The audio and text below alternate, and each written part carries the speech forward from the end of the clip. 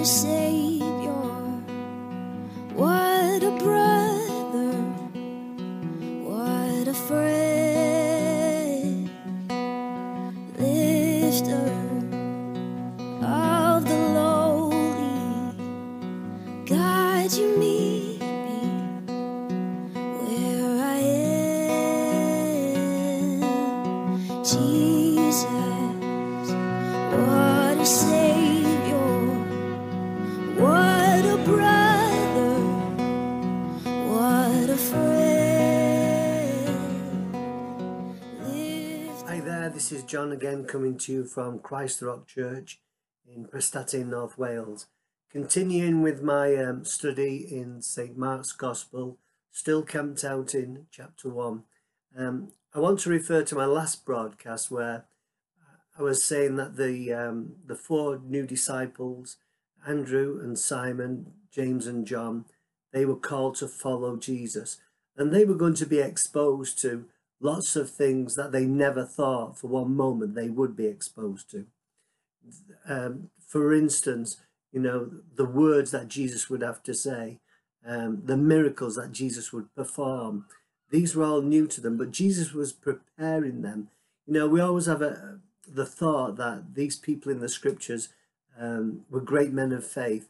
No, Jesus had to show to them just who he was so that they could put their faith in him. So after his death, burial, resurrection and ascension, their faith would be strong so they could take the message that Jesus had into their then world.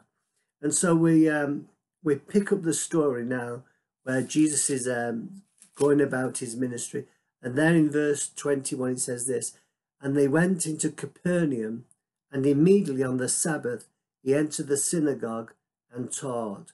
It's interesting to note this, that Jesus on the Sabbath day, which was the Saturday, went into the synagogue and there he taught.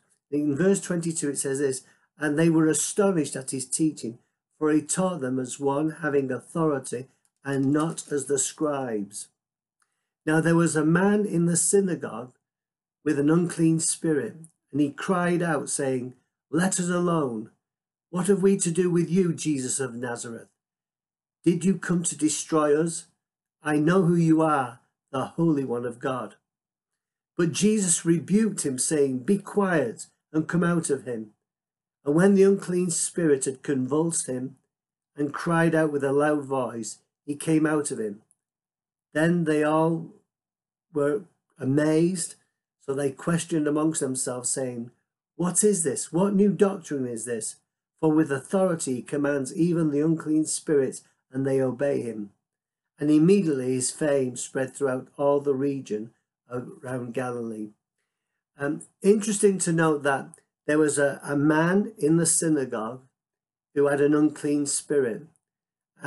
You would think that it would be the wrong place for an unclean spirit to be inside the synagogue, inside the local church. But here we find a man who has an unclean spirit. No doubt he's looking for healing. He's going to the synagogue. He's going to hear the word of God. And on this particular day, the Lord Jesus Christ enters the synagogue. And I'm sure his disciples are with him. And it's important to note that there's a physical world and a spiritual world, because even though the man with the unclean spirit did not recognize Jesus, the unclean spirit inside the man did recognize Jesus. And this is what he said. He said, "Let us alone. What have we to do with you, Jesus of Nazareth? Did you come to destroy us? I know who you are, the Holy One of God." So in the spirit realm, they recognized just who Jesus was. Verse 25, "But Jesus rebuked him, saying, 'Be quiet and come out of him.' And when the unclean spirit had convulsed him, he cried out with a loud voice and came out of him." Remember I said to you that Jesus came preaching the good news of the kingdom. Wherever Jesus went, he was going to preach good news. And this was good news for this man with an unclean spirit, because this unclean spirit was cast out of this man. I mean, we live in a day and an age when people don't believe in things like demons and unclean spirits. But I want to say to you that, you know, it's recorded in Holy Scripture that a third of the angels fell, along with Lucifer, as he was known then, with Satan, and they fell. And this is one of those unclean spirits which had entered into a man. And on this day, this man was delivered from this unclean spirit. And Jesus told it to be quiet and to come out of him. And when the unclean spirit had convulsed him and cried out with a loud voice, he came out of him. Verse 27, then they were all amazed, so they questioned amongst themselves, saying, what is this? What new doctrine is this? For with authority he commands even the unclean spirits, and they obey him. And immediately his fame spread throughout all the region of Galilee. The Lord Jesus, he started his mission. He started his work, and he started in the synagogue. But as we're going to find as we go through the book of Mark, sometimes you find him on the hillside. Sometimes you find him speaking to individuals. Sometimes you find him just going into someone's house and doing things. But wherever he goes, he's always good news.